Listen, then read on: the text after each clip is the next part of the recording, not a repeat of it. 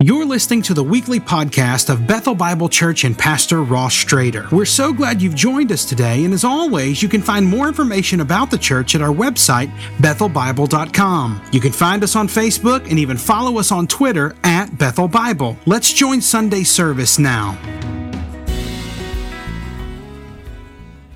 Well, good morning.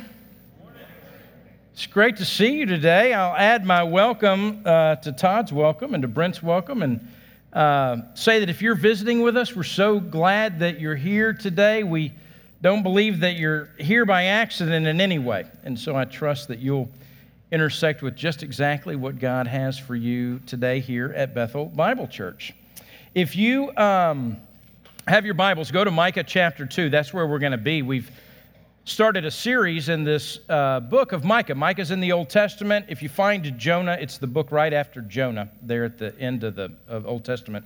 But Micah is writing, he's a prophet, around 750 BC. It's at the reign of three kings, King Jotham, King Ahaz, and King Hezekiah. These are kings that are in the southern kingdom. Their capital is Jerusalem.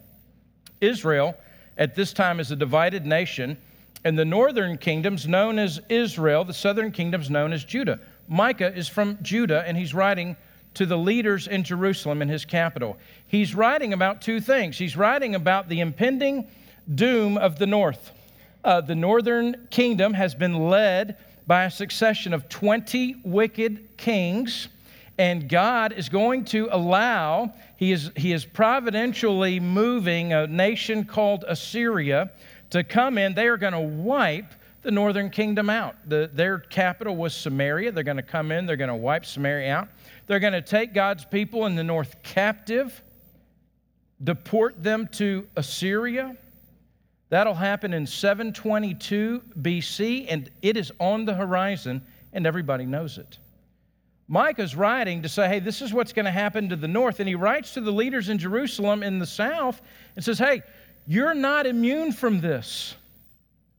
The leaders in the south have said, they've been telling their people, hey, look, we're going to be just fine because we're God's people. I mean, we're God's place. This is Jerusalem. This is the capital. This is the city of David. Look, I know there's some things going on that probably shouldn't be going on, but at the end of the day, we're God's people. We're not as wicked as those nations out there that when God comes, he's going to judge them. And Micah comes in and he's writing to those leaders. He says, look, your security isn't who you are. Your security has been in saying that you are God's people. This is God's nation. And Micah comes and says, I'm here to tell you, God has a judgment that is coming for this people. And he's going to do it in the face of a lot of opposition, we'll see this morning.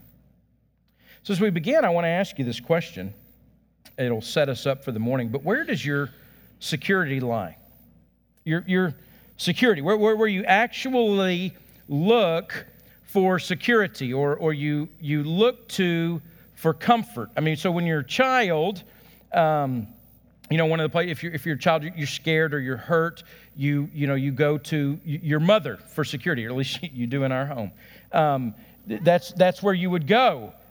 Because that's where security is to be found. As teenagers often find security. They begin to look to, they begin to gravitate towards friendships as their security. And we know, I mean, listen, if you're older than that, you've lived through it. What a fragile security that can be. As adults, we are very similar. Where do we look to for security? Is it our jobs, our retirement accounts, or our physical appearance, relationships of the nation that we live in?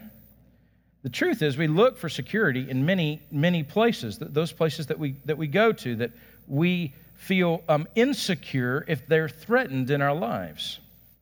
As believers, we know the right answer. If someone were to say, okay, Christian, if you're a believer in Christ, where is your security? We know the right answer, that our security is to be found in Jesus Christ, in Him alone. I mean, we know the right answer. But it's really hard to live that out on a day-to-day basis. I mean, we continue to look to other places for our security, even though we know. When I was growing up, maybe you had this at my grandfather's table. We would have Sunday lunch over there, things like that. But he had this book. It's kind of a promise box, or maybe you had one that was called The Bread of Life, and you pulled out a little cardboard, just a little, and it just had a verse on it. And so before we ate the food on the table, the idea was we were gonna eat the food of these promises of God's word. And so you pull it out, and you go around, everybody read their promise that was on this little cardboard table. And that was really great, except the thing is, I think we treat Christianity like that. So the Bible's just a book of promises, there's places underlined, some things memorized, and it's our promise box, but yet we don't know how to live that out on a day-to-day basis. We'd say, look, I know these are promises, yet when I'm in the moment, when I'm on a Monday afternoon or a Wednesday morning or whatever, we so easily gravitate to all the other things that we seek security in. I don't know for certain why we do that. I have some ideas. C.S. Lewis had an idea about it. He wrote The Lion, the Witch, and the Wardrobe. I've read it before, but I don't mind reading it again, and to announce that if you haven't read C.S. Lewis's Lion, Witch, and the Wardrobe, it's not too late to repent of that.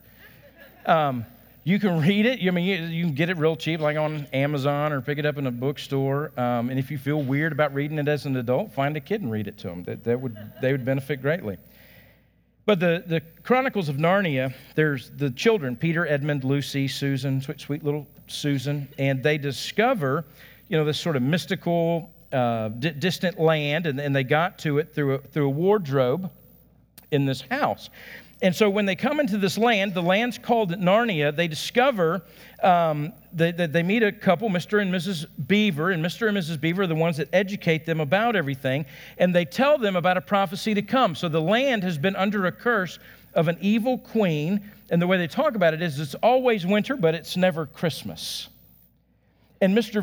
Beaver tells them about the one that is to come, the Aslan that is to come, and he will make things right. He will defeat the queen. He will bring spring time again, and the Aslan's on the move, and that it's coming. And the children, they can't believe it. So Susan, little Susan, she finally asks about Aslan, and Mr. Beaver says, "Well, Aslan is a lion, the great lion." Well, "Oh," said Susan, I thought he was a man.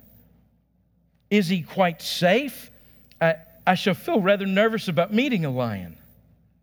"Safe?" said Mr. Beaver. "Who said anything about safe? Of course he isn't safe. But he's good. He's the king, I tell you." See, I think Lewis has it right. We look for security in a lot of things because we find it hard to trust Jesus. When hard times come, or times we don't understand, or things that, in all truth, we might not wish on our worst enemies. They're scary, they're painful in those moments. It doesn't feel like Jesus is really safe. If we believe, everything's kind of come through his hand. Nothing comes into our life that hasn't come through the sovereign hand of God. And yet, man, I feel totally hung out there. I feel totally insecure. And so there are these moments that following Jesus somehow doesn't feel safe. And so we cling to something for security or for comfort. He's not acting like the tamed lion that we wished he was.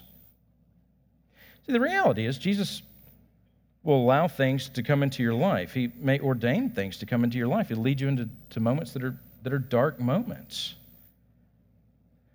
Things that don't feel safe. But it's in those moments that the Bible continues to call to us to trust him, to follow him, to find our security in Jesus, remembering that he is always good. What we're going to see this morning is Micah is preaching to his people. There are people that have turned their hope for security, their hope for the future, to other things. The first part of this, we're going to see that there are some people that have looked to prosperity and wealth as security. The next bit, we'll see that they've begun to turn to their preachers, their prophets, to the words they speak for security. And then finally, Micah will end all of that up. He's going to wrap all of it up and talk to a third group. But I'm going to begin Micah chapter 2, beginning verse 1. Here's how it goes. It says this: "Woe to those who devise wickedness and work evil on their beds. When the morning dawns, they perform it because it is in the power of their hand. They covet fields and seize them, and houses and take them away. They oppress a man in his house, a man in his inheritance.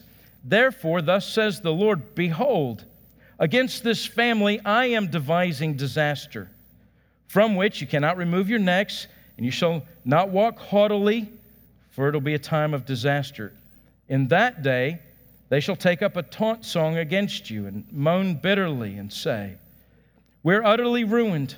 He changes the portion of my people, how he removes it from me. To an apostate he allots our fields. Therefore you will have none to cast the line by in the assembly of the Lord." Micah announces a woe on those who plan and perform wickedness. It's like a funeral song is essentially what he's laying out. He says they devise wickedness and they work evil. And then he says, look, they in your own bed. And the idea is that you've been doing this one thing day and night. This is your interest. You meditate solely on this one thing, how to harm the poor and treat them violently.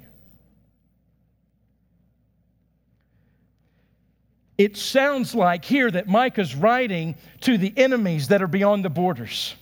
It sounds like he might be writing to the Assyrians or the emerging Babylonians, or maybe to the evil and wicked Egyptians in the south, that he must be writing to the enemies. They oppress the poor. They violently go against them. Here's the thing. Micah's writing to the people in his capital city. He's writing to the rulers. He's writing to the religious leaders. He's writing to the preachers of his day. What's the wickedness or the evil? It says in verse 2, it says they were coveting fields. They were seizing them.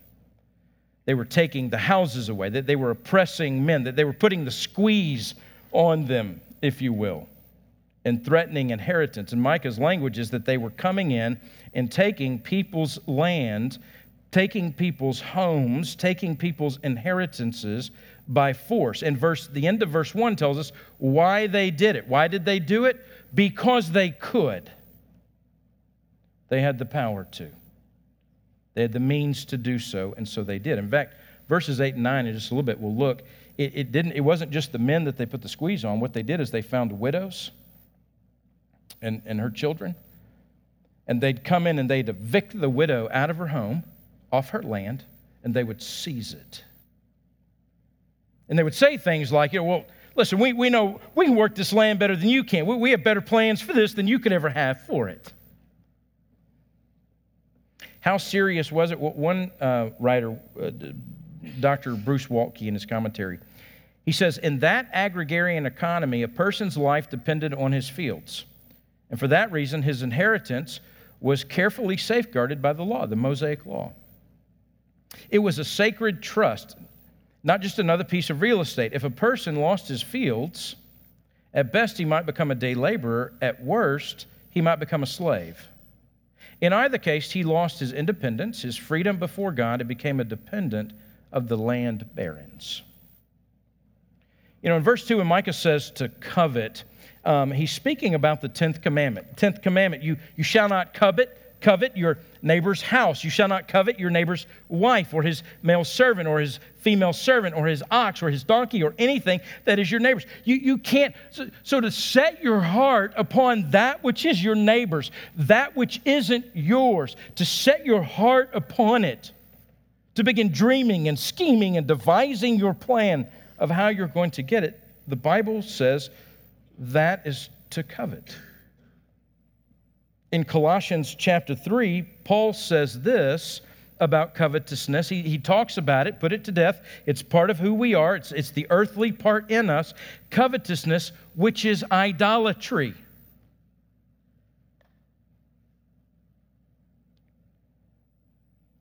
Covetousness is idolatry. The first commandment, you shall have no other gods before me, forbids idolatry. The last commandment, do not covet.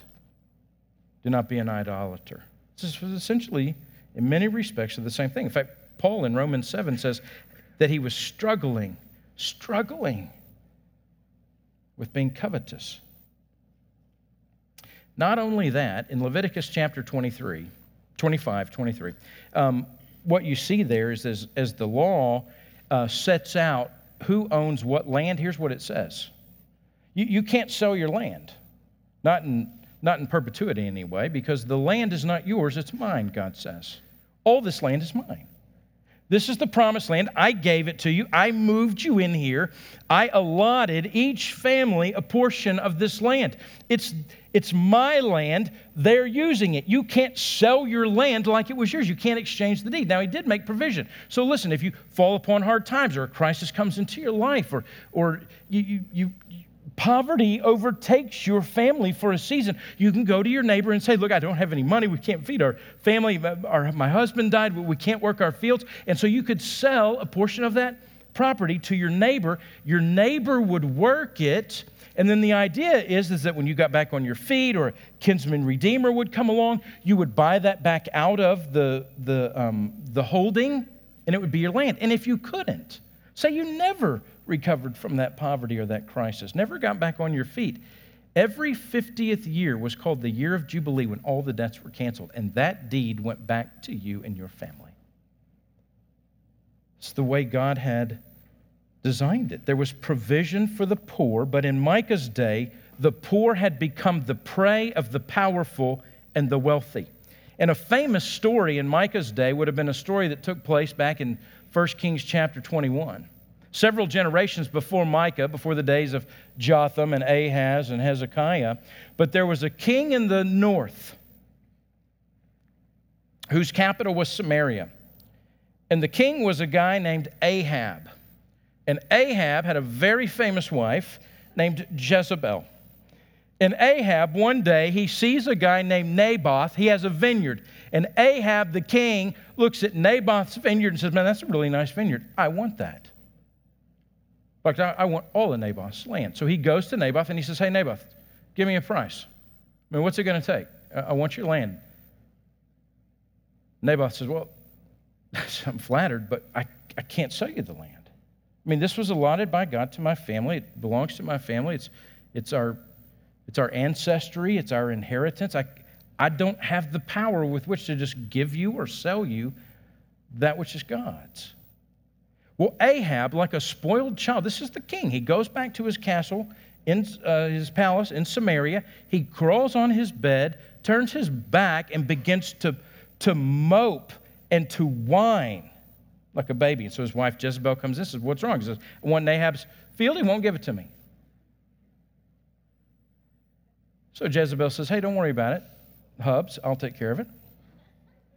And so she concocts a scheme. She has Naboth brought before a council on false charges. Naboth is convicted on the false charges of being an idolater. They take him from that council out into the streets. They stone him dead. Jezebel comes back and says, hey, Ahab, the land's free. It's yours for the taking. It's a very wicked scene. In fact, the next scene is the king from the south, a guy named Jehoshaphat from Jerusalem. He comes up. He's going to meet with Ahab. They're talking about going to war together, partnering to go to war together. And Jehoshaphat, the guy from the south, says, hey, listen, before we do this, Ahab, we ought to call some counselors in here, some prophets, just to see what the Lord has to say. And Ahab says, okay, no problem. So he brings in his 200 counselors, his 200 prophets, and they all say, hey, green light. God says this is a green light. Jehoshaphat says, man, something seems off about this. So he looks at Ahab and he says, hey, do you by any chance have any more prophets? And Ahab says, yeah, I have one. His name's Micah, a different Micah. I have one. His name's Micah, but I hate him. So why do you hate him? Because all he does is talk about how evil I am and the sin I have and that God's going to judge me. Really? See, that was famous. That's what the people in the south in Micah's day, this Micah's day, they said, well, that's how the people in the north are. And Micah's turning around and says, no, that's how you are. This is you. The treachery that Ahab, it does not compare to what you're doing. See, chapter 1, worship had been completely distorted. Chapter 2, people are being despised. And in verse 3, it says that God is devising a plan. Where in chapter 1, the wicked, they were devising a plan. God here is devising a plan. He's going to repay the wicked in kind. It's not karma. It's divine punishment. It's God getting involved. And Micah says, this is coming upon you. And the disaster that's coming by God's hand, in verse 3, it's unavoidable. You won't be able to escape it. It'll be, the last part of verse 3, it's humiliating. It'll be the opposite of the arrogance that you walk around in today. It'll be a taunt song. It'll be a song like a sarcastic song. These people are going to end up being ridiculed. They're going to moan bitterly, it says. Verse 4, it's an appropriate disaster coming upon them. In verse 4, we also find out that it's public. It won't be secret. It'll be exposed. The song that's going to be sung about them is going to be sung about. It's like a Taylor Swift song, you know, when she writes about some sorry guy she broke up with and puts it on the radio. It's a taunt song. In fact, the way that it's written, the song that was written and sung by those that had been ruined, like an old spiritual, it will now be sung to mock those who had ruined them. And in verse 5, it's going to be frightening, sobering. What Micah's saying is that they have no stake in the future. They have no place in the future, that they're going to be cut off. See, idolatry or covetousness is at the heart here. It's a personal desire for more that trumps the compassion for others, particularly those who are struggling. And Micah's saying, listen, in your pursuit, so you're devising plans to prey upon the vulnerable. You're going to strong-arm men. You're going to evict widows. You're going to steal the inheritance of the fatherless sons. And Micah says, listen, you go and get all that you can now, because the day's coming when you will have nothing. Get it now.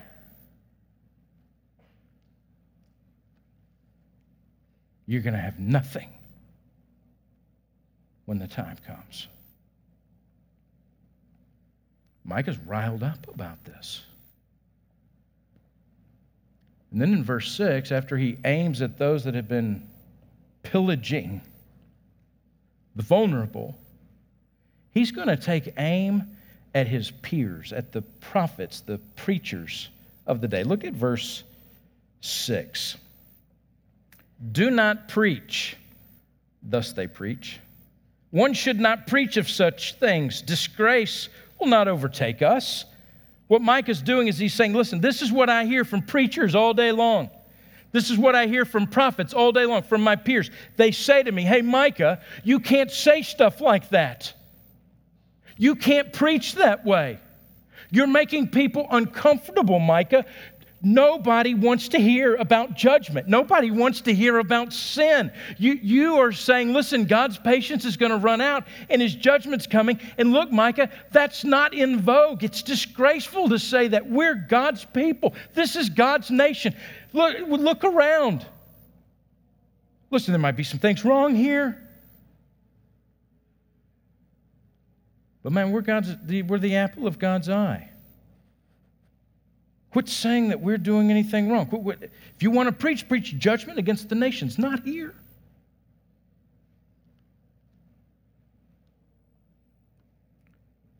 Verse 7, should this be said, O house of Jacob, has the Lord grown impatient? Are these His deeds? Do not my words do good to him who walks uprightly? But lately my people have risen up as an enemy. You strip the rich robe from those who pass by with no thought of war. The women of my people you drive out from their delightful houses. From their young children you take away my splendor forever.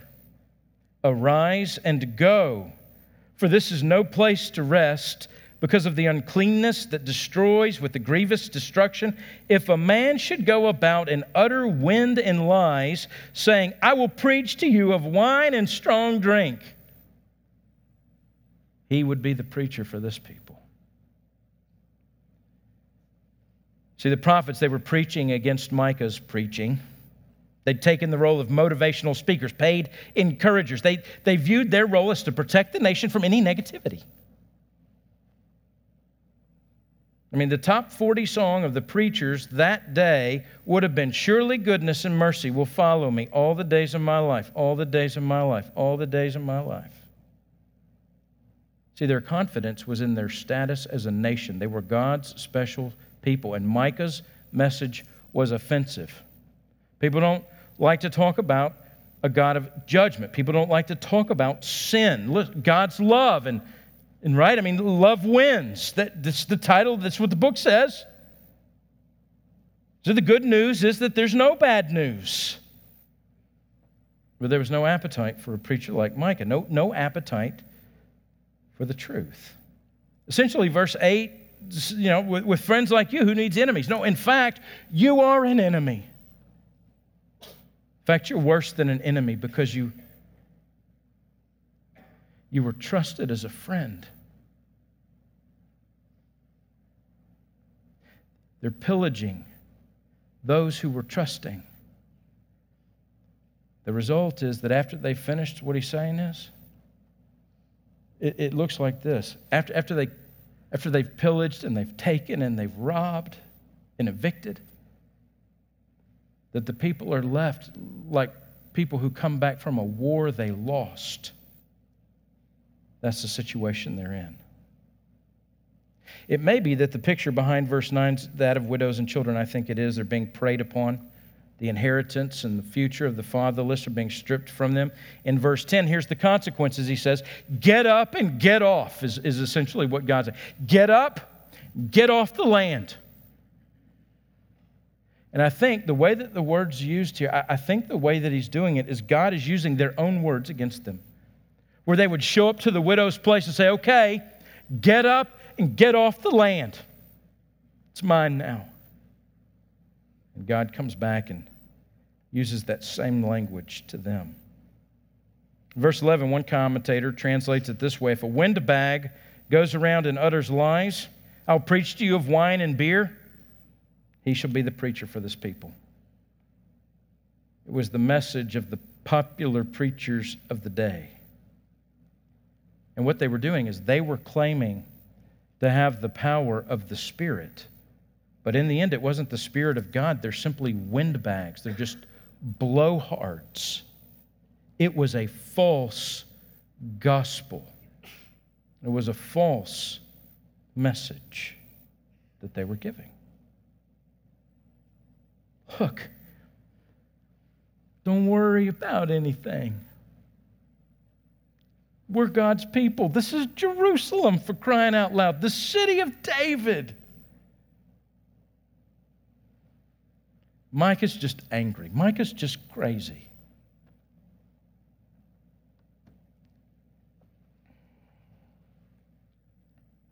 Well, in an attempt to be true to the ethos of Micah's message to his people, so that not only do we see it, but that we would feel it in this message. That the message this morning would have that same ethos.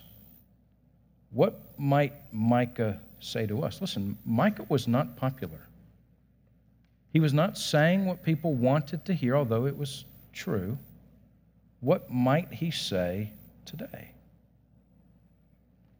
Well, to do that, I want to read a little bit, an excerpt of a post from Huffington post. Posted about 5 days ago.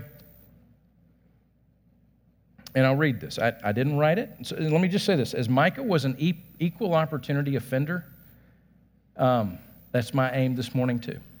There's a little bit to offend everyone in this. If it helps you, I didn't write it, but I am reading it. So here we go. Starts out this way. The prosperity gospel is fooling a lot of people. No, not that prosperity gospel, the other prosperity gospel. That one doesn't have an official name, but it's now more popular than ever. It's the one that worships America, the one that worships freedom, the one that worships rights. It's a gospel premised on the idea that Christians should have an easy existence, and it's a false gospel as ever has existed. You might call it the patriotic gospel, the American civic gospel, or maybe even the Duck Dynasty gospel. Whatever the name, it's way more American than Christian.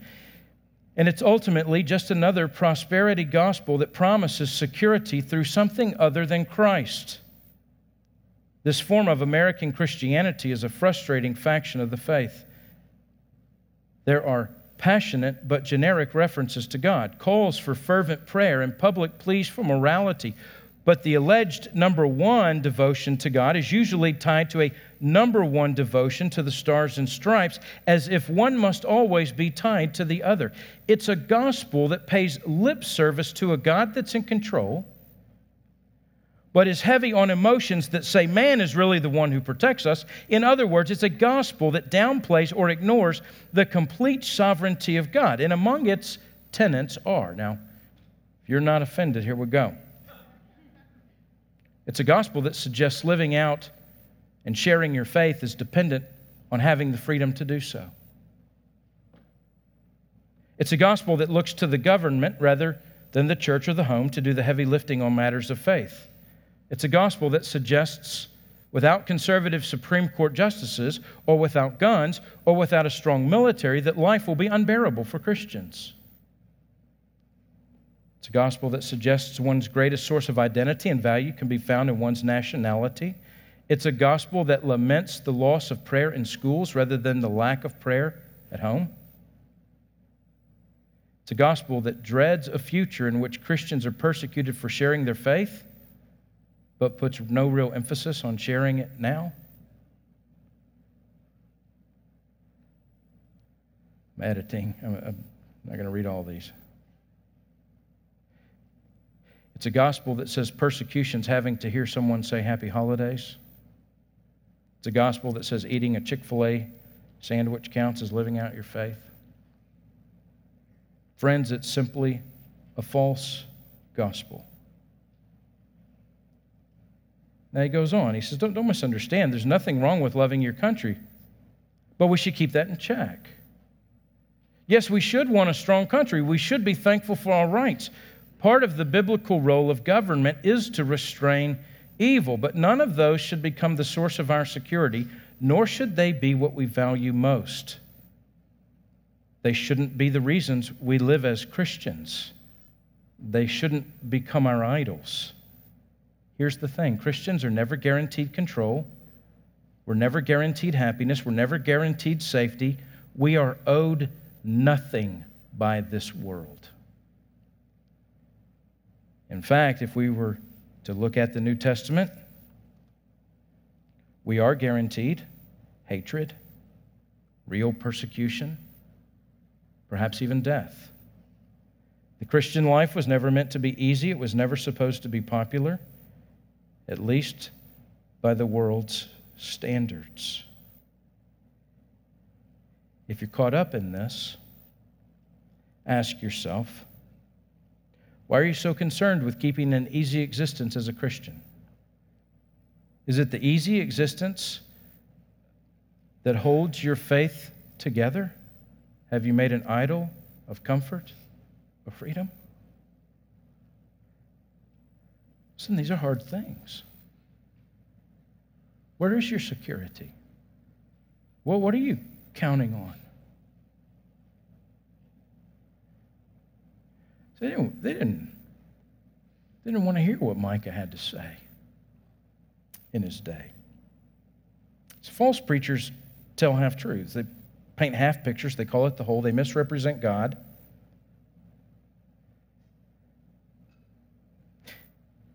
They were doing nothing more than telling people what they wanted to hear. Well, in the first 5 verses, Micah takes aim at the leaders in Jerusalem, the political leaders, the spiritual leaders. In verses 6 through 11, Micah takes aim at his peers, at the prophets, at the preachers, at the words they're saying, at the false gospel and false comfort they're dishing out. And so you might think, well, man, I wonder how Micah's going to end this deal.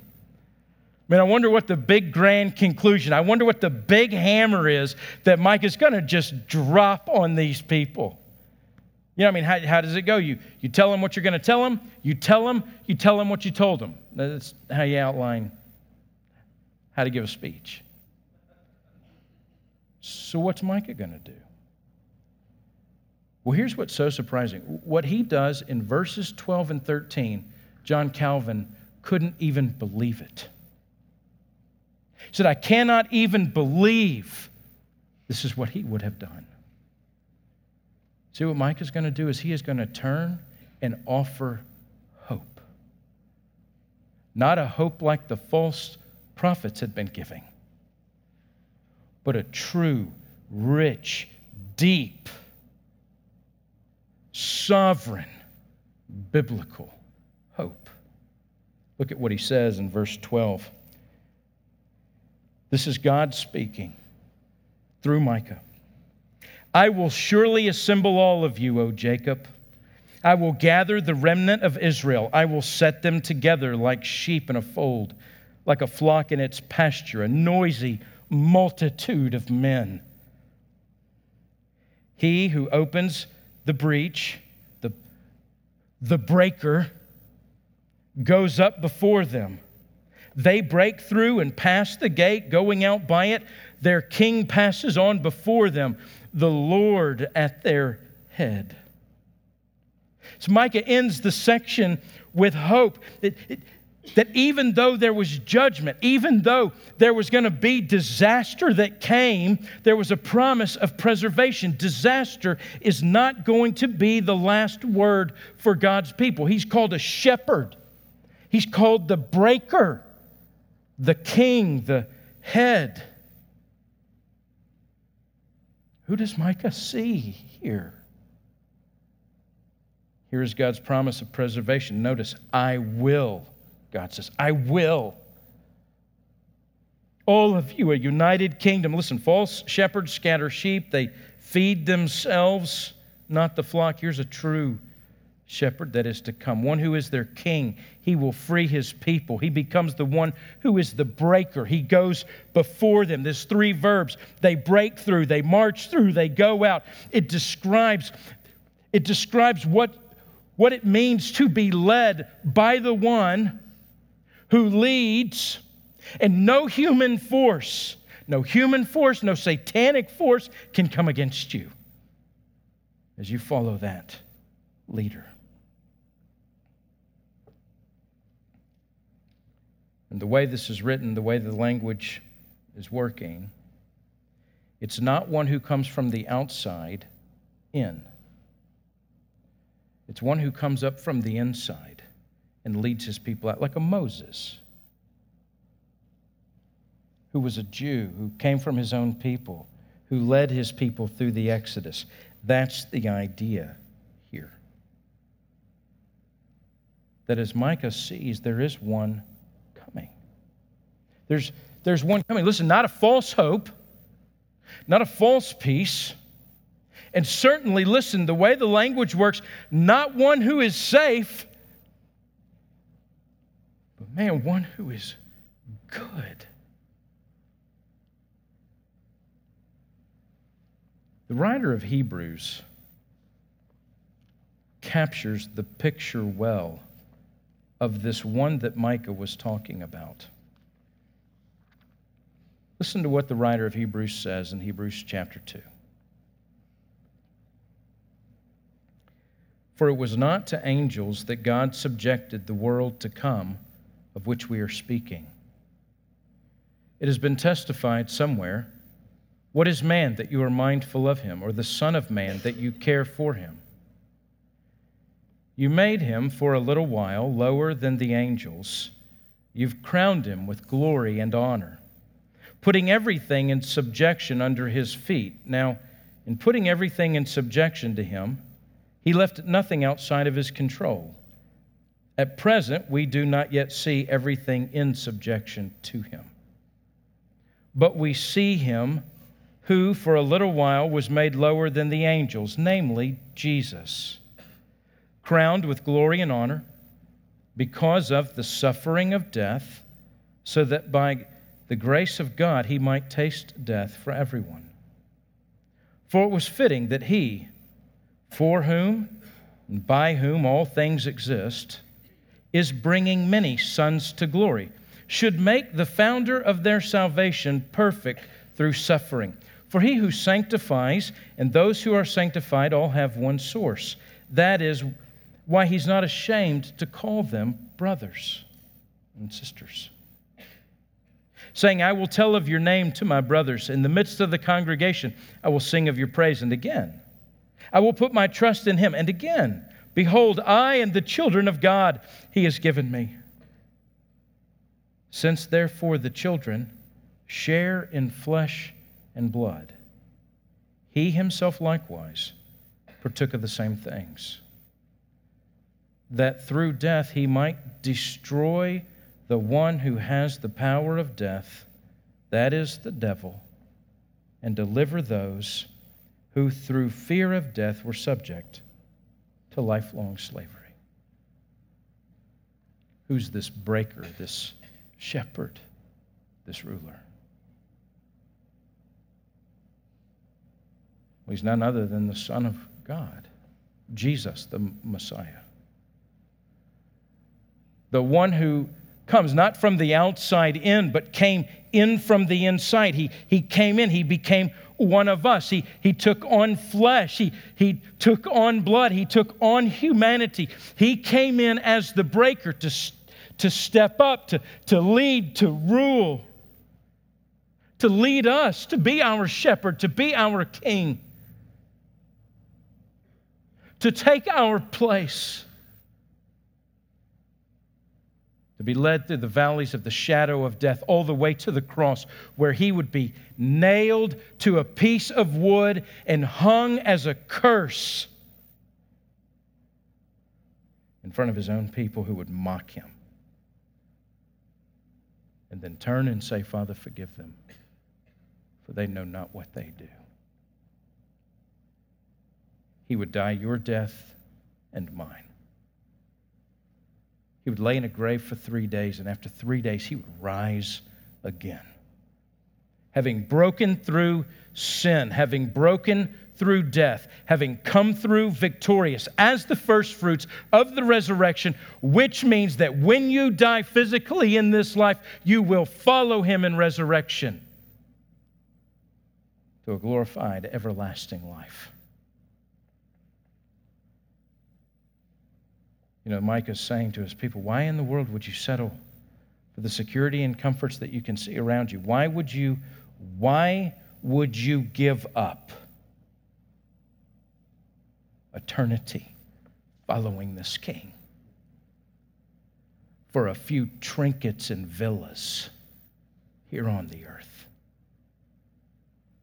You want safety? You want comfort?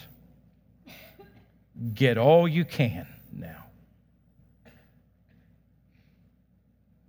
There'll be nothing for you in the future. But you want to know everlasting peace? You want to know everlasting security? You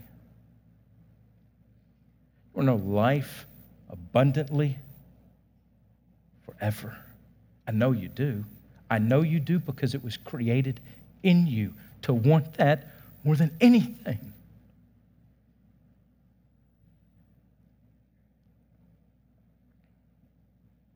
And Micah says there's one coming. You can't fix yourself, but he's one that's come to take all that is wrong with you, all your sin, all your rebellion, onto him. To die for you, to pay your price, to lead you into victory. The forgiveness of your sins, the love of the eternal God. This is the one. Where's your security? Micah would say. What are you counting on? What's your hope today? Is it in the only place that it can be found, truly? The one who is our King, Jesus. If you would you bow with me and let's pray. Father, we thank you for this word to your prophet Micah that has been preserved for the centuries. And Father, what we confess is that this is the word of the Lord to Micah from Moresheth. It's your holy word in a time and in a place and to a people in the midst of a specific circumstance. And so, Father, it has meaning there in the 8th century BC. And Father, while your word came to a time and a place and a circumstance to a people through Micah of Moresheth, we also know that it is your word that is living and active and not time-bound, but timeless.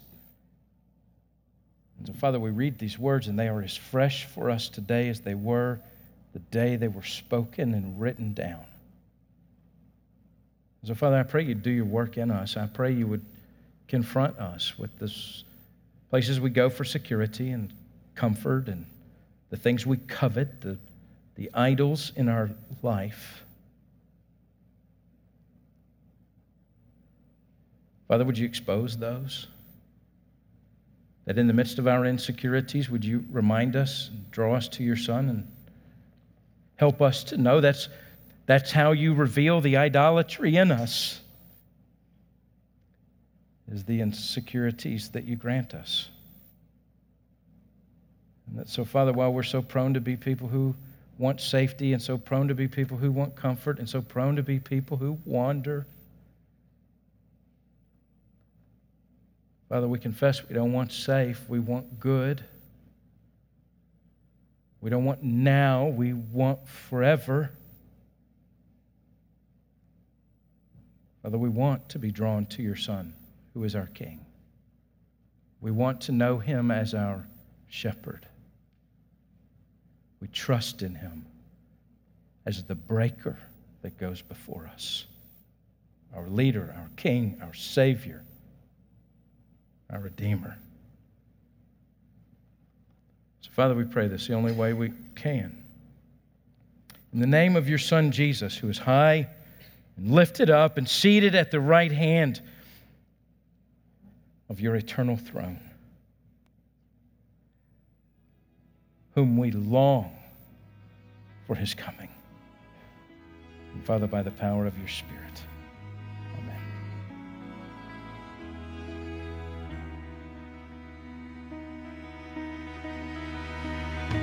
Thanks again for listening to the podcast today. We hope that you were blessed and encouraged. And if you have any questions or comments, we want you to let us know.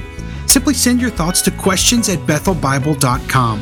Thanks for spending time with us, and be sure to join us next week on the Bethel Bible Podcast.